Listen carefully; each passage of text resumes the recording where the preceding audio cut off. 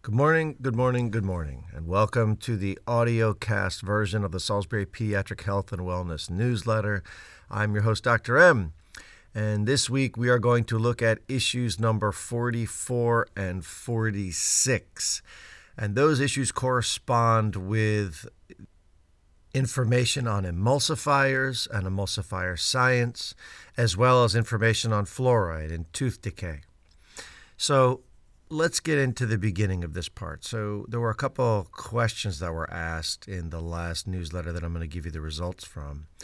Do you actively work on changing your perceptions around perceived negatives? 91% of the people that responded said yes, they do. That's really good to know because controlling what you can control in life is very important toward mental sanity and mental health. And then I asked the question, have you read the book Green Lights, the book about obstacles and understandings? And 7% said yes, and I'll highly recommend everyone pick that book up. It's a very, very interesting read. In the podcast space, there have been some recent lecture discussions with Dr. Kirsty Agard from Baylor University School of Medicine around the maternal microbiome and health, as well as Dr. Tracy Shafazada from the University of California, Davis, and her company that produces a product probiotic called Evolve for Babies. There's some really interesting information there if you're interested. Okay, moving on. Let's talk about emulsifiers. What do we know? The Food and Drug Administration says that there are thousands of ingredients used to make foods. The Food and Drug Administration also maintains a list of over these 3,000 ingredients in its database. They call it everything added to food in the United States, many of which we use at home every day, including sugar, baking soda, salt, vanilla, yeast, spice, and extracts. But we're going to look specifically at something called emulsifiers. So let's define what an emulsifier is. An emulsifier is, by definition, molecules or chemicals that help maintain a food's even texture, even mixture, of two or more non-mixable foods such as oil and water. The scientific definition for emulsifiers goes as stated. Food emulsifiers are created by alcohol lysis or direct esterification of edible fatty acids taken from animal or vegetable sources with polyols, i.e. glycerol, propylene glycol, or sorbitol. Further processing by reaction with ethylene oxide or esterification with organic acids produces a wide range of emulsifiers with differing properties. The most commonly used emulsifiers include MDGs, stearoyl lactalates, sorbitol or sorbitan esters, polyglycerol esters, sucrose esters, and lecithin. Emulsifiers are a common food additive by the United States food industry with a design purpose to increase the smooth texture and palatability of processed foods. They have been in use for a long time and come in natural and synthetic versions. In one study, it was found that 58% of the calories consumed by 9,317 people in a study population, they noted that they consumed ultra-processed food, which included many emulsifiers, in 58% of their calories. That was noted by Martinez Steele in 2020. That's a lot of calories from a modified food source. Well, that's only a problem if it's unhealthy. Let's look some more. I noted that this number, this 58%, tends to mirror on the low end what I see in clinic. We tend to see children eating predominantly processed-based food sources, somewhere up to 80-90% when they're polled about their last 6 meals. Processed foods tend to make up the majority of the foods that these children's parents consume, which is why the behavior follows downhill. When we think of processed foods and emulsifiers, think of peanut butter as an example. Natural peanut butter separates and has an oil layer on top, whereas the modern commercial brands never separate. The emulsifiers hold the peanut butter in place. Take Jif for an example. It contains hydrogenated oils as an emulsifier, as these oils maintain its consistency at room temperature. However, these oils are well known to be unhealthy in volume. High volumes of free fatty acids can drive the mechanisms involved in insulin resistance, whereby glycerol elevations drive muscle-based glucose transporter, otherwise known as GLUT4 translocation dysfunction. This is inherently negative to long-term health. Typically used emulsifiers are lecithins, or E322s, based on the FDA designations. Mono and diglycerides of fatty acids, or E471. Lactic acid esters of mono and diglycerides of fatty acids, E472B. And polyglycerol esters of fatty acids at E475. Emulsifiers provide stability and improve the spreadability of various spreads, including peanut butter, again, being the main reason why they are ubiquitous in our food. We like them. They taste good. They look good. They tend to make everyone think the product is better. I mean, again, take the peanut butter example. When we started using natural peanut butter, kids wondered why they looked so weird with the oil on top. You had to mix it. It was harder. When they took out, one of the other peanut butters, they were like, this stuff is beautiful and perfect. So there's a reason behind the why. And again, if it's unhealthy, that's a problem. If it's not, then it's really not an issue. So, as always, with the advancement of food technology comes a benefit and potentially a cost. The benefit's clear, as just stated, mouthfeel palatability, which encourages sales and consumption, which is great for corporate bottom line and human taste preferences. The cost is unstudied in humans to a known degree. Thus, it is considered by the FDA as generally recognized as safe. However, we have animal translational models that are of concern. In a Nature study by Dr. Chassang, Chassang,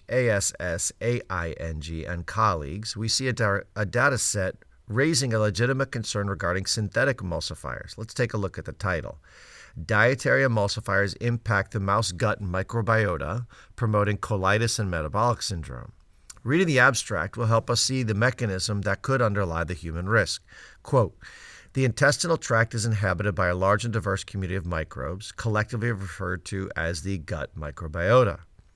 While the gut microbiota provides important benefits to its host, especially in metabolism and human development, disturbance of the microbiota-host relationship is associated with numerous chronic inflammatory diseases, including inflammatory bowel disease and the group of obesity-associated diseases collectively referred to as metabolic syndrome.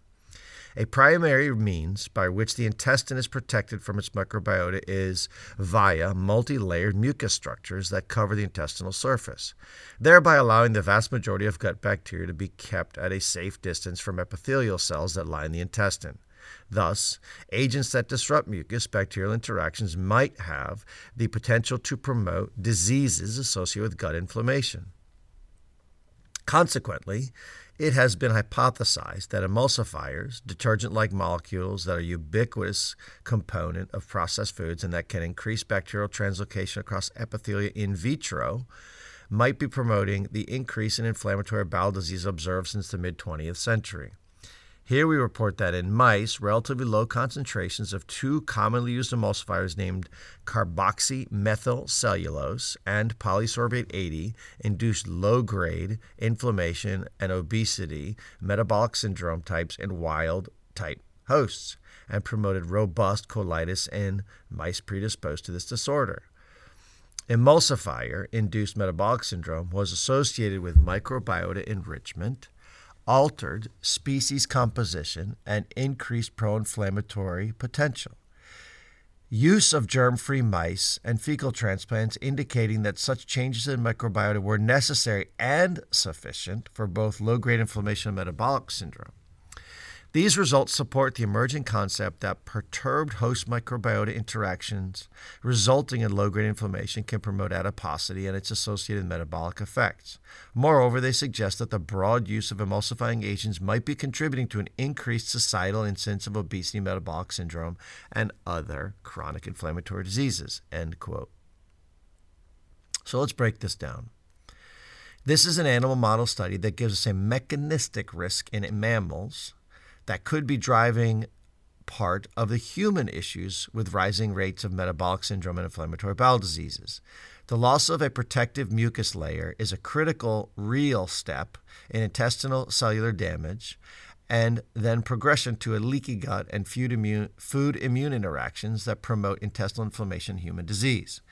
To me, this is only a piece of the web of risk and disease. The fatty acids and the chemical emulsifiers are a part of a complex process of intestinal immune dysregulation that leads to a myriad of inflammatory disease states, including poor responses to viral infections like COVID, as Dr. Fasano's work has associated. This study and others discussed are not proof of cause and effect in humans so much as they are mechanisms of possible risk if we consume newer, technologically altered processed foods. Okay, so let's now look at the limited human data. In a study from Frontiers in Microbiology, a really good journal, by Dr. Ellman and colleagues, we see 20 human subject microbiomes tested against the use of emulsifiers. They looked at the effects of 5 different emulsifiers. They looked at glycerol monoacetate, glycerol monostearate, glycerol monoleate, propylene glycol monostearate, and sodium sterol lactylate. These are called SSL, on fecal microbiota in vitro. SSL significantly reduced concentrations of butyrate and increased concentrations of propionate compared to control cultures. The presence of SSL increased lipopolysaccharide, otherwise known as LPS, and flagellin in cultured communities, thereby enhancing the pro-inflammatory potential of SSL-selected bacterial communities. That comes from Ellman et al. 2020. This study is small but shows a strong change in the metabolome and quality of microbes present at the human's gut after exposure to these emulsifiers. These changes are noted to be associated with increased inflammation of the GI tract. Lipopolysaccharide, LPS, is a bacterial cell wall byproduct that is uber-stimulating in a negative way to the immune system when chronically exposed, and can lead to a state that Patrice Khani calls low-level endotoxemia. Essentially, over time, you are slowly degrading the mucus lining and expose the intestinal cells to bacteria and their byproducts, which stimulates local inflammation, leading to many different immune-mediated diseases, including autoimmune and allergic types. There are big projects underway to answer this question. Quote, emerging in vitro and animal evidence suggests that food additives such as emulsifiers may contribute to gut and metabolic disease development through alterations to the gut microbiota, intestinal mucus layer, increased bacterial translocation, associated inflammatory response. The MECNUT emulsifier project aims to further explore the mechanistic basis for these relationships across a wide range of permitted dietary emulsifiers and dietary agents in vitro. As part of this work, the FDA diet study aims to determine the impact of soy lecithin on gut and metabolic health in vivo using a controlled dietary intervention. This growing area of nutritional science may lead to innovative knowledge which could pave new ways of addressing gut and metabolic health via implementing dietary guidelines directed at food additives. This comes to us from Halmos, Halmos et al. 2019. So, at this point, we have mechanistic belief, thought process, but no clear understanding. We have some studies that are of interest, but they're not solid proof yet. So we're left with an unknown. You as a consumer must choose a path forward based on the data that exists and not just blind faith in regulatory agencies that may or may not be doing their job. In an upcoming podcast, I speak with Dr. Lindsay Albenberg regarding gut immune health, and she discusses this topic and many others that are worthy of your time. Stay tuned. For me, it's pretty simple. Eat all natural wherever possible. I'm not a big fan of anything synthesized. Continuing on this theme briefly, we noted that the Environmental Working Group has been looking at the safety data regarding chemical-based emulsifiers in common household products. So emulsifiers are being used not just in food, but in household products that you may be exposed to. So there's more areas to think about emulsifiers in your environment and where they could be affecting you. There is a link on the Salisbury Pediatric Newsletter website for this issue to the Environmental Working Group to look at this data a little bit further. So now let's switch gears and move over to fluoride. You know, one of the easiest things in life to understand is prevention. It is always easier to prevent tooth decay than to treat and repair damaged teeth. Dental hygiene remains the best way to have quality teeth until death. So let's look a little bit at fluoride. So what do we know about the state of fluoride need in humans? Do we need it for adequate health mineralization of your teeth? And can we do well without it? Fluoride is a form of the element fluorine, on the periodic table of elements. It is found naturally in rock that over time leaches into water as the primary source of our exposure. Let us look at the deficiency state. Quote, in humans, the only clear effect of inadequate fluorine intake is an increased risk of dental caries, tooth decay, for individuals of all ages. Epidemiological investigations of patterns of water consumption and the prevalence of dental caries across various U.S. regions with different fluoride water patterns, with different water fluoride concentrations, led to the development of a recommended optimum range of fluoride concentration of 0.7 to 1.2 milligrams per liter, or parts per million. The lower concentration was recommended for warmer climates where water consumption is higher, and the higher concentration was recommended for colder climates. Recently, the U.S. Department of Health and Human Services recommended that all community water systems adjust the fluoride concentration to 0.7 milligrams per liter, as more recent data do not show a convincing relationship between fluid intake and ambient air temperature. This recommendation was made in an effort to reduce the risk of dental fluorosis and in light of the widespread availability of fluoride from other sources, including fluoride-containing oral care products. A number of studies conducted prior to the introduction of fluoride-containing toothpaste demonstrated that the prevalence of dental caries was 40 to 60% lower in communities with optimal fluoride in their water, concentration-based, than in communities with low water fluoride concentrations. That all comes from the Linus Pauling website. So when I think that humans living in a natural world would have evolved to obtain fluoride that is readily attainable, i.e. in the water or food naturally, if it was profoundly necessary or essential for all of us. Otherwise, we would have evolved to not need it through some biochemical mechanism. Thus, it makes me wonder if the fluoride need is now an artificial human construct to compensate for our lifestyle choices that affect tooth enamelization, i.e. the excess consumption of sugar. It's just my hypothesis. It's sort of like the need for statins to prevent diet-induced heart disease. How does fluoride work to prevent caries? Fluoride acidifies the oral cavity through the formation of hydrogen fluoride bonds, which enter the bacterial cytoplasm, which inhibits bacterial metabolism by inhibiting vital bacterial enzymes. The hydrogen fluoride lowers the local pH, making bacteria consume more energy to maintain a balanced acid-base status, thus leaving less resources for replication and growth. Their inefficiency in growing thus allows for less consumption of sugars that we consume, causing the reduction in bacterial acid production that directly damages tooth enamel. That comes from Aoun et al. 2018. The bacteria that allow it to thrive on the tooth and gingiva in the absence of quality oral food consumption and or fluoride will form a biofilm that is dynamic and capable of producing copious amounts of carbohydrate metabolized acid that slowly degrades the tooth enamel over time. The big issue with fluoride remains the two-tiered problem of risk and need. If a child is allowed to consume large volumes of sugar-based beverages, including milk, as well as sugar-based foods, then fluoride topically and a paste form, the need will climb. Conversely, a child that has none of these antecedent risk caries promoters is unlikely to have significant need for fluoride. Fluorinated water has significantly less appeal for me now that children are receiving frequent dental fluoride varnish applications at our office and also the dentist as they age. As a population health-based initiative, topical fluoride application appears to be the best decision moving forward by reducing any risk of toxic ingestion and chronic exposure via water that is very hard to control intake quantity. This thought is not in line with the current recommendations for fluoride water fluoridation. However, we have not been applying fluoride topically to a child's oral cavity for decades, thus making dynamic change in thought based on this current change in events. Fluoride appears to be very safe, unless young children use fluorinated toothpaste and swallow the contents either directly or while brushing. The other issues come when drinking water has excess levels of fluoride in it, which is very rare, or when people overconsume fluorinated water.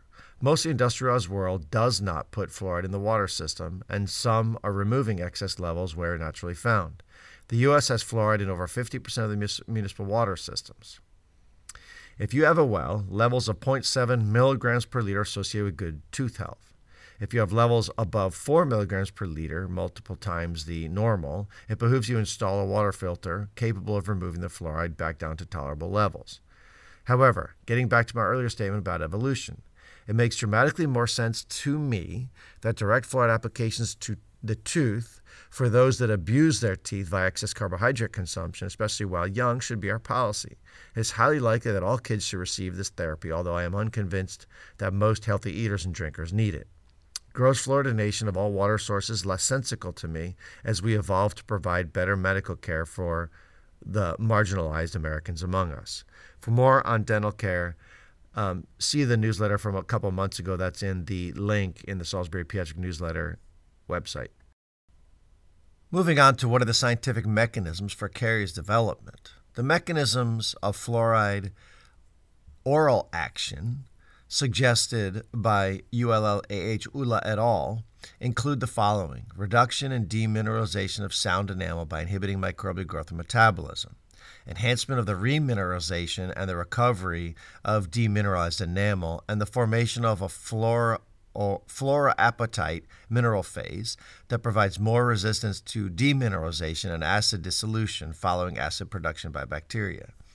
Inhibition of enzymes such as reduction of immunoglobulin A protease synthesis, reduction in extracellular polysaccharide production, which helps in decreasing bacterial adherence to dental hard tissues.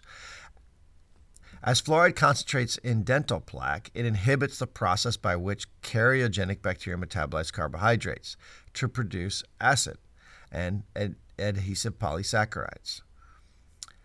That comes to us from Aoun's Prevention in Nutrition and Food Sciences. So finally, Section 3, fluoride toxicity. More than 80% of the fluoride toxicity is seen in children before the age of 6 years old due to ingestion of fluoride-containing toothpaste or mouthwashes. It is rare in adults in the developing world. Acute toxicity is characterized by nonspecific gastrointestinal disturbances such as pain, nausea, vomiting, and diarrhea. In severe cases, this may progress to renal and cardiac dysfunction and coma and ultimate death. This has, in my mind, never been something that I've ever seen or heard of. Most of the fluorinosis that we see is very mild and associated with the white spots on the teeth. That's called dental fluorosis. It's a cosmetic disorder where the teeth become that mottled appearance. Nothing major. The significant issues with fluoride, as stated, that were severe, only really truly can happen if somebody's consuming large amounts. So this is really not something major to worry about. But the fluorosis of the teeth definitely is something that we see. So with that being said, fluoride clearly has a place in the American health ecosystem.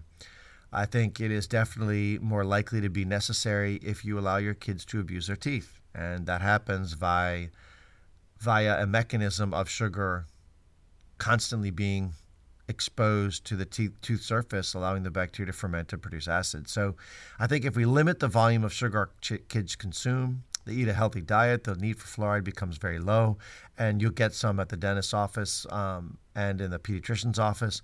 But the whole fluoride in the systemic water availability system really doesn't make a lot of sense to me anymore based on what we know. So I hope you enjoyed this audio cast of those two newsletters, 44 and 46. Emulsifiers and fluoride were two topics that were actually brought to me to cover. So I appreciate folks coming with ideas of what they want to learn about. As well, I always enjoy it because I learn more for myself as well. So with that being said, hope you have a great day, and remember to hug those kids.